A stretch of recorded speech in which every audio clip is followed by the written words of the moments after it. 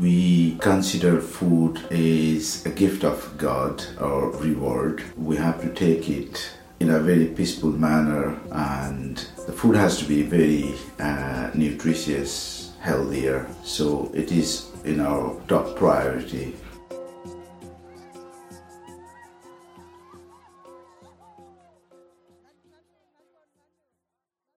Food for Thought, Episode 9. Bimal Giri was born in Bhutan and grew up in Nepal.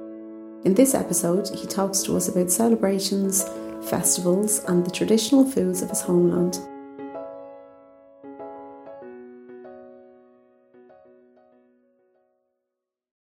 I'm Bimal Giri. I'm 47. I'm born in Bhutan, brought up in Nepal, and currently living in Edinburgh, Scotland. My cultural heritage, we are Hindu, mainly living in an agricultural country where we source most of our foods from what we grow, and food is one of the important things that we consider. Nepal is a small country, just twice the size of Scotland, but it is very much diverse. Our country is surrounded by Tibet and India, so we source food from these both countries, and it influences our cuisines. So if we go to south part, our cuisines are very much influenced by the Indian dishes like curries and chapatis and parathas kind of things. But if you go to north part, it is pretty much like a Tibet or Chinese, like momo, which is a steamed dumplings, or some pasta or noodles. So it varies, but again, the rich or well-off people they tend to eat more kind of meat and dairy product, whereas the other class who cannot afford those, they just live with vegetables, rice, and their main staple diet is dal bhat, which consists of rice, lentil, and vegetables twice a day, and that's the food they eat. In between, as in snacks, like they eat anything like corn, millet, or anything light things. So yes, it varies based on the economic conditions of the individual.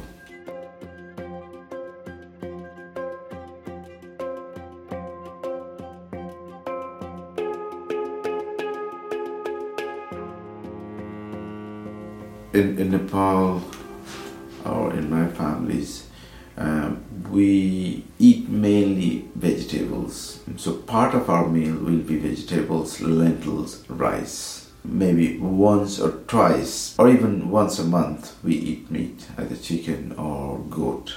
We don't eat beef at all, because in Hindu we don't eat beef, and we don't get nearer to beef meat. But we eat dairy products. Now, people in the lowland, which is about maybe 100 meters from the sea level, which is hot and humid during summer, they tend not to eat too much meat. They rather go for vegetables, and people who can afford, they can go for dairy product. And we tend to eat more kind of dairy product, like yogurt and not butter, but yogurt and milk. But in the north part of Nepal, which is cold, people eat potatoes is their staple diet, potatoes and meat, if they can afford. Otherwise, just the potatoes and corn and any vegetables they get. So in my family, we cook main meals, special meals during, like when we have a guest, or if you have any anniversaries or birthday, we get a lot of dairy product like kheer, like rice puddings, meat, yogurt, salads, beans, kind of 7-8 kind of beans we eat, and fruits and salad is quite an important part of our meal. Otherwise, it's pretty much simple.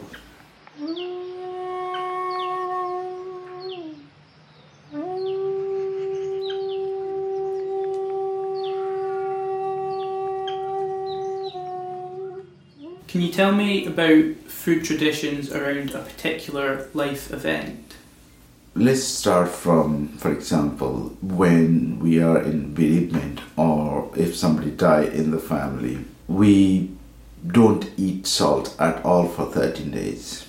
So basically, we eat once a day just the rice, ginger, butter, and fruits, and hot water with a little bit of sugar. That's all for 13 days. So basically, no oil, no spices. It's very pure and believe that it detox your body and cleans your mind.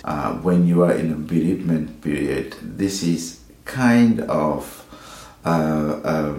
physical and mental stress, not having what we used to eat. So that way you forget all the bereavements because of that hardship. In our wedding, we tend to eat sweets and lots of meats, varieties of meats, rice, mainly rice. In our festival, major festival of Hindus are Dasera and Diwali. In both festivals, we cook a kind of bread made from rice and coconuts. It looks like a ring dough, quite popular, which you cannot buy anywhere else, or we don't eat other than these two festivals. And we also have a number of festivals where we eat a lot of vegetables, like we call it Janai Purnima. Is one festival, falls in around July, August. We eat 9 kind of beans. We make a soup of 9 kind of beans and we season with homemade butter. It is said that it's a very nutritious and it keeps you away from cold because it's a agricultural country.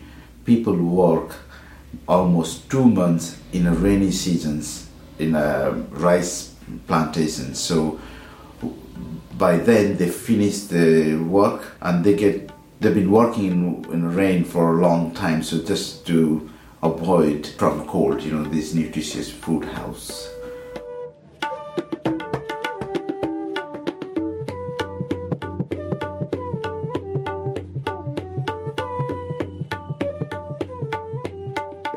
We have, I still remember there is an event or festivals falls in January, sometimes in January. We call it Maghe Sankranti. On that particular day, we have to go to a river in first thing in the morning. So January meant to be very, very cold. Even though it is cold, we have to go to a river and take a bath. After that, we eat. We call it chaku. Chaku is a concentrated sugarcane dough. So it's basically it's extremely sweet. But we top with the sesame seeds and varieties of yam or anything grows underground. We eat that. So I find that it's really, really helpful for you to maintain your body temperature when you eat that sweets and yam. And it is really, it needs a huge courage to go to river first thing in the morning in January. So I still remember and I like that festival because it's different from any other festivals that we have. Because other festivals, we cook food, all the families come together. There is not much hard work. But this particular Maghe Sankranti is you have to go to river and take a shower. So there is no warm water. It is freezing cold. But you have to do it. It's quite interesting that all the elderly tells us that if we don't take that shower, we turn into goat. So for that reason, we had to go.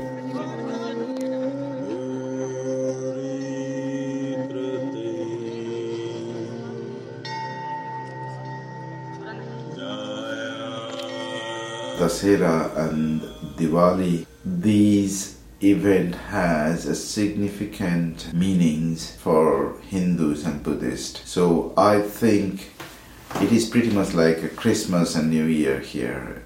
Thus the attraction of this festival is you get to meet your old friends and forgotten family members on that particular day. So I doubt it. This won't be faded, but maybe the way we celebrate, coming generations might not know how we celebrate. It might take a different shape, but still, if these festivals will still be celebrated. For example, in Diwali, no one forget to put the candles. You have to have candles. You have to have, we call it a sel roti, which is a ring-shaped bread made from rice. In Dussehra, goat meat. You might not get a goat meat here, but in London, people celebrate, they eat goat on that particular day, and obviously a wine or spirits. It's a fun. It's a really important. It brings everyone together within the family and friends, and singing, dancing, eating, drinking. So it has significance, or it's quite important in our social life. So that won't fade away. But there are other festivals. As I said, we have other minor festivals. Some parts they celebrate in a great deal. We have another festival falls in sometime in August. On that particular day, if you have any skin disease at night, you have to have a bonfire, and you have to shout that take my skin disease away, and people think that works, but they have chosen one day. We call it Sauni Sakranti. On that particular day, we eat goat meat, drink, and we have a bonfire. So basically, these kind of festives might not exist maybe in 50 years or so, but here we cannot celebrate that because you can't have a bonfire in the park. So it is all subject to your local conditions where you live. If I go back to Nepal, yes, if I happen to be there on that particular date, I would love to have a bonfire and shout, like, give me a fresh skin and take my disease away. So yeah, I think Dussehra and Diwali will still exist, but the way we celebrate might change.